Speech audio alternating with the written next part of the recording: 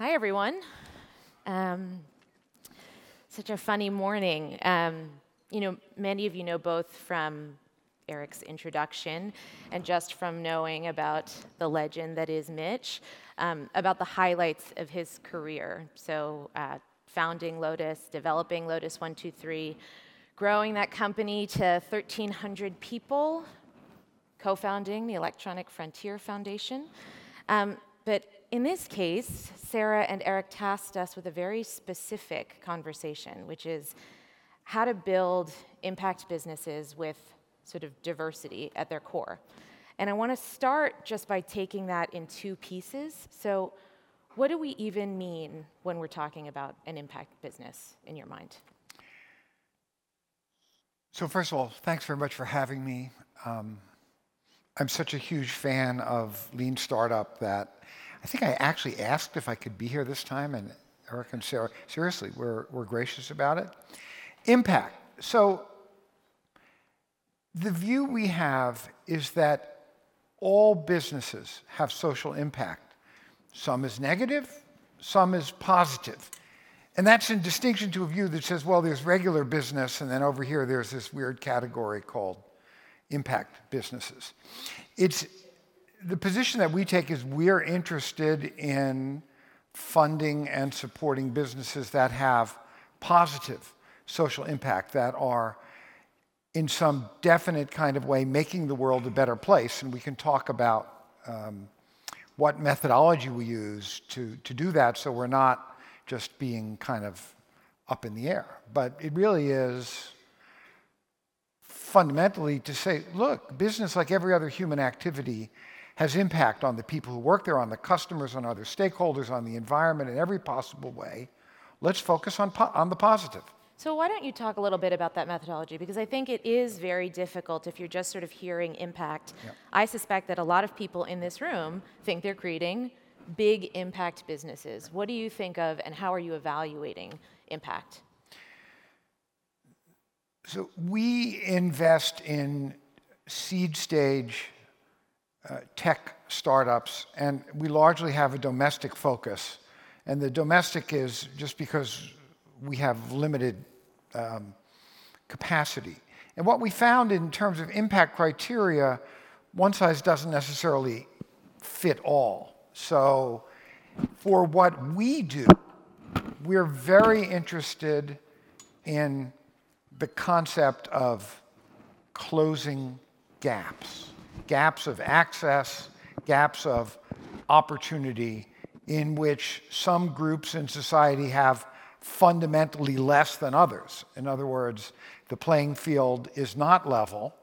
And we're interested in those businesses that are closing those gaps and doing it in ways that particularly help underrepresented groups. So this could be in a sector like education or health or financial inclusion.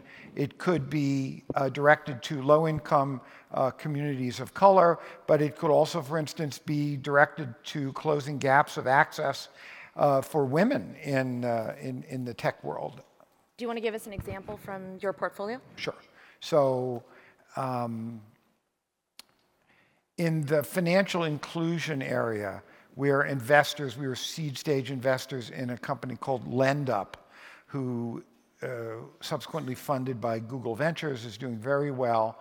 It is about taking on the payday lending industry head on. So for people who don't have adequate FICO credit scores and who live paycheck to paycheck, their only alternative are these corner stores and payday lenders that are charging hundreds of % of interest annually, and they're in debt traps, and it's exploitative, and it's a huge industry. And LendUp is about a different alternative, which is a mobile solution and helps people rebuild credit as they repay loans, and reduces the interest rates that they pay over a period of time. So we can look at when we think about what's the impact is actually helping people to be financially more secure, to be part of the mainstream, not to be exploited, to rebuild a credit history.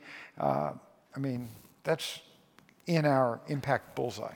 So I think a lot of entrepreneurs think about growing a company, making a lot of money, and then giving back to the world afterward. How did you think about that, either when you were growing Lotus or as you think about it now as sort of an investor? Did you come to this impact sort of lens as an evolution, or were you always thinking about it?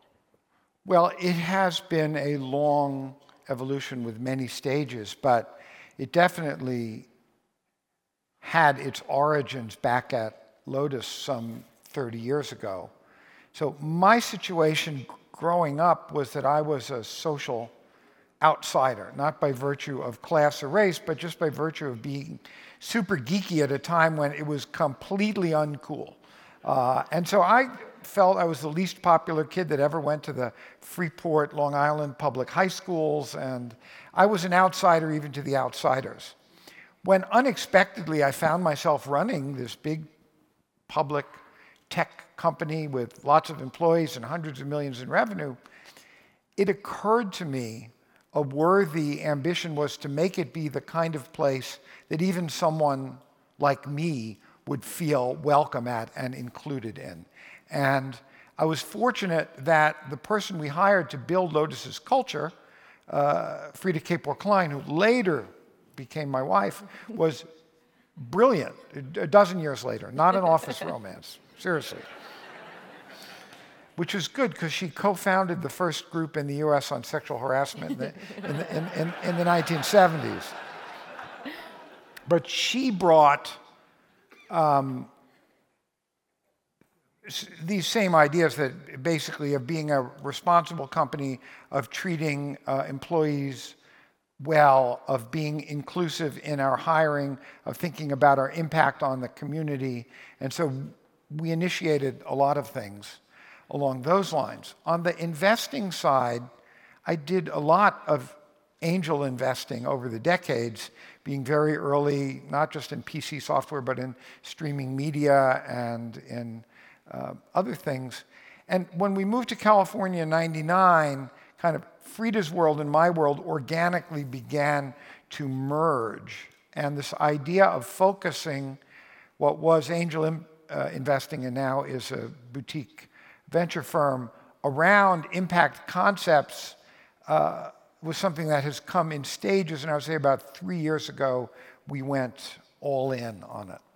So tell us about some of the challenges of doing that. You know, one of the things that's come up in this conversation in general in the field around impact is that maybe it's sort of the worst of all worlds. There's a couple of years ago, Mark Andreessen took a famously contrarian view, specifically at the time he was talking about B corporations, saying, you know, it's like a houseboat. It's not a great house and not a great boat. Right. So how do you resolve the tensions with focusing on both of these things at the same time while you're trying to grow a business? Well, I would say a couple of things. So first, startups are hard.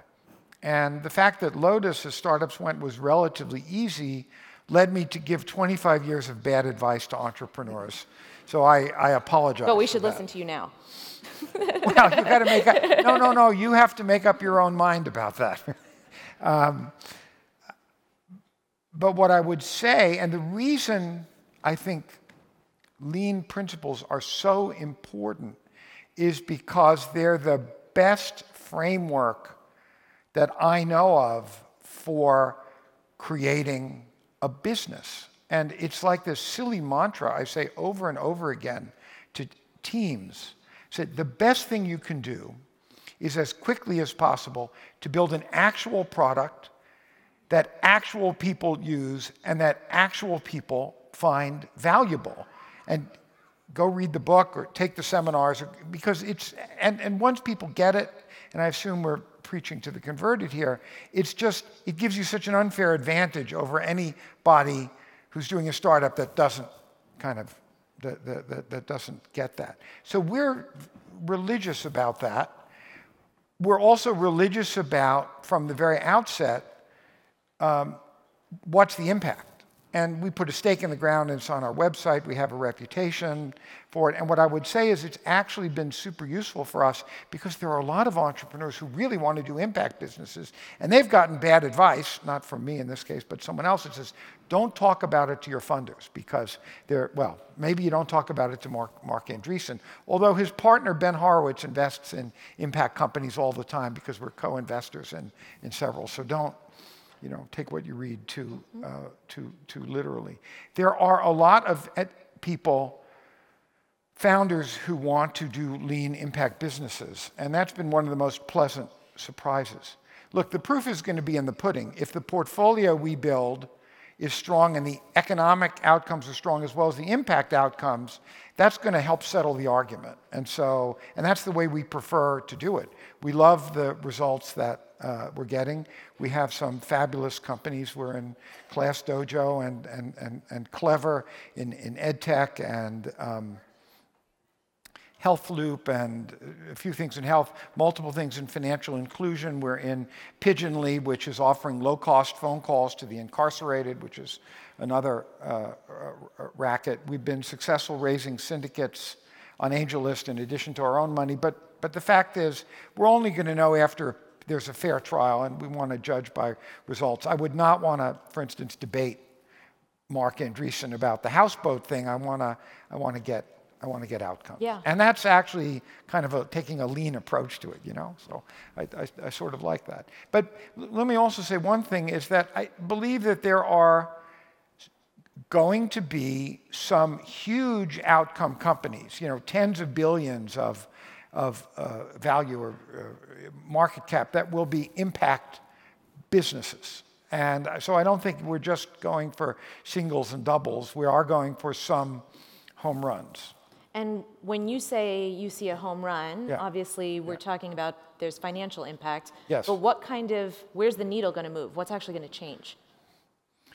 Well, so one thing that could change is wholesale job creation and economic opportunity in a major sort of way. So if you want to take a case of a company which has mixed impact, let's talk about Uber for a minute. Mm-hmm. One of the fabulous things that Uber is doing is it will be creating, I think they said in 2015, 1 million new jobs. And if you talk to people who drive for Uber, or for that matter for Lyft, and you ask them, well, is this a better job than what if they were driving a taxi before? I mean, drivers generally love doing that because they make their own hours, pay is better. I mean, it's a more dignified kind of work.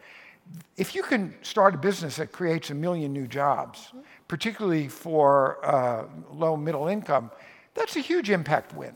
Now, Uber is complicated, obviously, and we can talk about that if you want. So I'm not trying to say they are therefore unambiguously the big impact company, because the culture you create, how you conduct your business obviously also has lots of impact. So, but there's the big win in that. If you introduce a technology that revolutionizes a whole sector, empowering individuals and small businesses in ways that they hadn't before, and particularly if it helps low and middle income people, that would be a big deal. We're investors in a 3D printing company because that's the hypothesis of what's going to happen. Well, sort of Uber is a great example because you're sort of talking about this hyper-growth moment could create 1 million jobs, just raise more than $1 billion, but has also kind of come under fire for its culture. You were talking about culture earlier, how you built it into Lotus from the very beginning.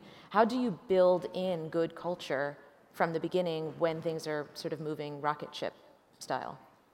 So let me also disclose, we are investors in Uber, just so people understand. Seed stage, the very beginning. It was done in 2009, and as I said, we've been all in on impacts. So when we did the Uber investment, I was thinking about impact, but we weren't defining ourselves that way. And I've often asked myself, what would I do now if I saw that again?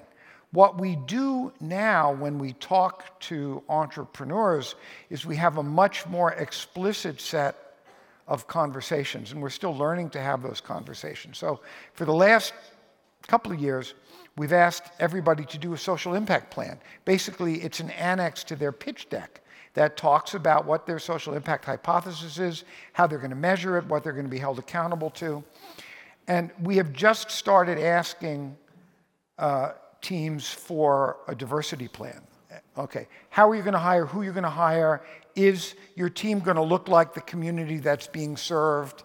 How are you thinking about that? And we're weeding people out who, if they're not really committed to building an inclusive workforce over time, it's not a good fit for us. And I say inclusive workforce over time because we are also realists. Most companies are started, they're typically like 2 or 3 people who knew each other in college, and they're going to be, very homogeneous at the beginning in terms of class, gender, ethnicity, and so on. And the first thing they want to do is they want to hire engineers, and hiring a diverse engineering workforce is very difficult. It's possible, but it takes time. We don't have quotas. We talk about long-term goals. We look for commitment. We look for consistent progress, the same way we look at the economic progress of the company. I think this is my message, that impact isn't some other like coat of paint you try to paint, your artifact with. It's part and parcel of how to think about the business from the very beginning, part and parcel of all the conversations between investors and founders. It should be coming up every time there's a meeting of the advisors or of the board, in the same way that there are key, performance measures around the economics of the business. I mean, it's really about baking it in, and that's the answer to the culture, is you bake your culture in from the very beginning. So you'll have to admit that a diversity and impact appendix in a pitch deck is actually pretty unusual. Totally. So tell us, what are the ways that people mess that up? Sort of when you see these pitch decks and you're sort of like they're not taking it seriously or it's not actually baked in, how do you actually tell that? Because presumably someone would know what to write to make it seem like they actually cared about this stuff. I don't think in principle it's all that much different than the other part of the pitch. You develop an ear after a while for when people are telling you things that they think you want to hear versus things that they really believe. And we're willing to have lots of conversations and spend time on it. So we want to know, is the thinking rigorous? Is there any depth to it? Can they give examples of it? Or is it more sort of formulaic and cliche and superficial? And we think we can do a reasonably good job at it. By the way, we actually ask for the social impact plan kind of after we're already semi-serious about things. We don't want to make people do extra work, and we want to use it as a tool to really help us make a decision and help entrepreneurs think through their business. So I mean, if people are making it up, you can just kind of tell. You don't last in the investing business if you can't. So you don't have to name a specific company, but have there been instances where you sort of have gotten interested enough and you're excited about that part of it, and then you say, you know what, this is actually not really an impact business at the end of the day? Yeah, we have in some cases really just not been able to get to the finish line. Mm-hmm. And we say there are things like, this is, economically could be a very strong business, but we don't think it's a good fit for us. And then we explain what we mean, not a fit. These are the things that really matter to us. This is what we want to work on. It seems like your interests are different, and you should find investors whom you are aligned with, because that is another cardinal principle, both for investors and for entrepreneurs. The idea that you should take money from somebody that has a very different set of values from you, you're asking for trouble. So I want to ask a more foundational question, because we're sort of talking about diversity, and I think it's really easy to pay lip service to the value of diversity. Why should we care about diversity? And what do you mean by diversity? Okay, so I think it's interesting that is indeed a relevant question in 2014. Mm-hmm. I hope the world of my children and grandchildren is such that in, 2034, 2054, people look at that question the way we today look at the question of, why is racial equality important? I mean, for God's sakes, The only reason we don't think it's important is because we're primitive barbarians. And our children and grandchildren are going to look back and go, how could you believe that stuff? How could you act that way? Now, I'm on record about this, so I probably won't be around, but we'll see what happens. I mean,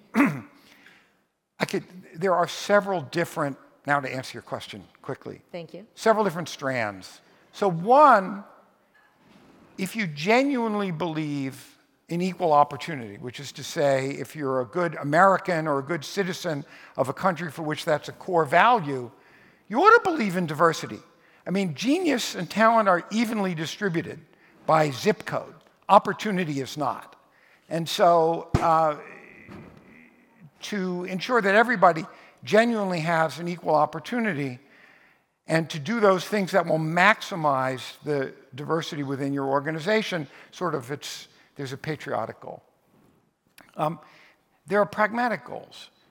We're all fighting for scarce talent as we build our companies. And to understand that talent comes in different looking packages, and to understand how to get at real talent that doesn't look like the stereotype of what talent looks like actually confers competitive advantage in a very important way in being able to get more of the best talent sooner. Another pragmatic reason for many businesses in education, many consumer businesses, having a workforce that resembles the community being served is extremely important. The lived experience of the people around the table in your firm, to the extent it bears directly on the value proposition you're putting out there, there's really no substitute for that. Simulation will only get you so far. So that's another pragmatic reason for doing it. And I think the big companies, Google, when it put out its numbers about their lack of diversity in the workforce across all dimensions, I think came to the conclusion, as difficult as it was, they're going to be better off by being public about that because it gives them the opportunity to improve those numbers, and they see it as a business imperative. So one of the things I'm interested in is actually the gap between thank you. What you said, Yeah. that we should all know and believe because we are not barbarians, Yeah. and the numbers as they exist today. Yeah. So how did that happen? How did that happen, and what are we going to do about it? Right. Great questions. So first is, we're also no longer in an area where in this industry, there is a huge amount of overt discrimination and Sure. racism. It's not zero, as leaked transcripts from things continue to reveal, but the main thing that happens is the operation of implicit or hidden bias. And we don't have time to go into all of that, but it turns out that the human brain is wired for preferential association. We like this better than we like that. And those preferences exercise themselves at an unconscious level dozens or hundreds of times a day. There is great research, hundreds of studies now documenting how this operates. And in a way, the cultural stereotypes are the sort of thumbprint of the culture on our minds. So we don't even know what we're doing, but we wind up sort of preferring the familiar people who are sort of in our group. And the short path to doing something is to understand the role hidden bias plays in hiring and retention and decision-making in all aspects of a startup, and to take steps to mitigate it, because that's the good news, is if you understand the behavioral neural mechanisms by which hidden bias operates, it's also possible to design interventions to ameliorate it. And so Google has instituted a mandatory hidden bias training for all managers in the company. They've had that now for a while, and the companies are beginning to take this idea seriously. And that would really be the sort of the single best thing to do. And then to rethink, so Frida has been into many of the high growth, high visibility startups, Dropbox, Twitter, Twilio, list of really more than a dozen. And I've been privileged to be part of that, to watch as companies have started to take steps to rethink how they do recruiting, where they do their outreach, how they interview, actually finding, as Eric has, there's a great Eric story, which is Frida was at an unnamed company and said, they're talking about removing names and schools from resumes of people they wanted to hire. To avoid the bias that, one of the biases that arise is in gender and racial bias, we disfavor, we like white male sounding names. Lots of research on this. And somebody in this workshop asked Frida, and Frida had mentioned that Eric had tweeted about this. Mm-hmm. Well, what's the best way to go about doing it? And Eric's tweet was, well, a black Sharpie usually is sufficient. So there are dozens of straightforward little things that you can actually do. Nobody has written sort of the cookbook of this yet. It's an opportunity for somebody to do it. But I am enthusiastic that there are significant practical things that we can do. Can you give us another example, sort of from a startup's perspective, given that they are managing about 1 million things, they don't have Google's HR department, about what they are going to do to actually address this issue, given that they've started with their 3 homogenous people because they all went to college together, and now, according to you, they need to think differently about recruitment from a business perspective. What do they do? Well, we typically have the conversation when companies are raising their seed. That means they're like 2 or 3, but they're going to go to 6, 7, 8, or 10.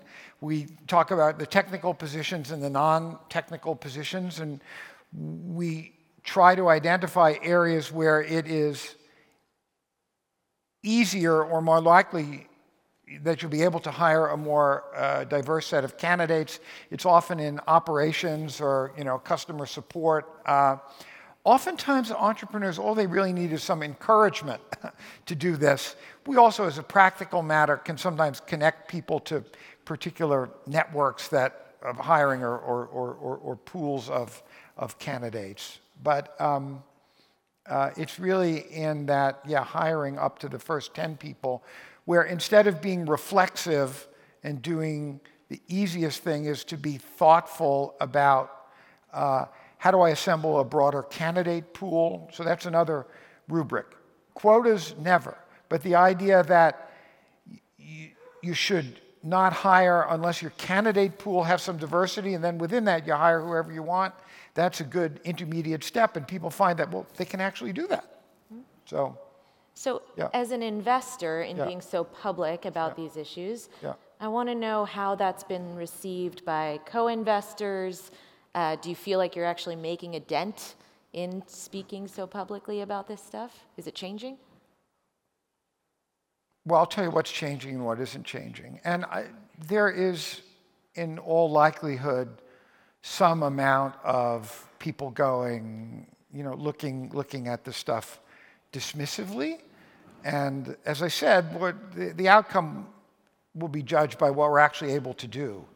My career, which goes back 35 years now, is routinely accompanied by dismissiveness in the early stages of whatever it is I'm excited about, whether it was personal computers in 1978 or the internet in 1993 when I made the first investment in any internet company, I think, which was UUNet, or streaming media a couple years later.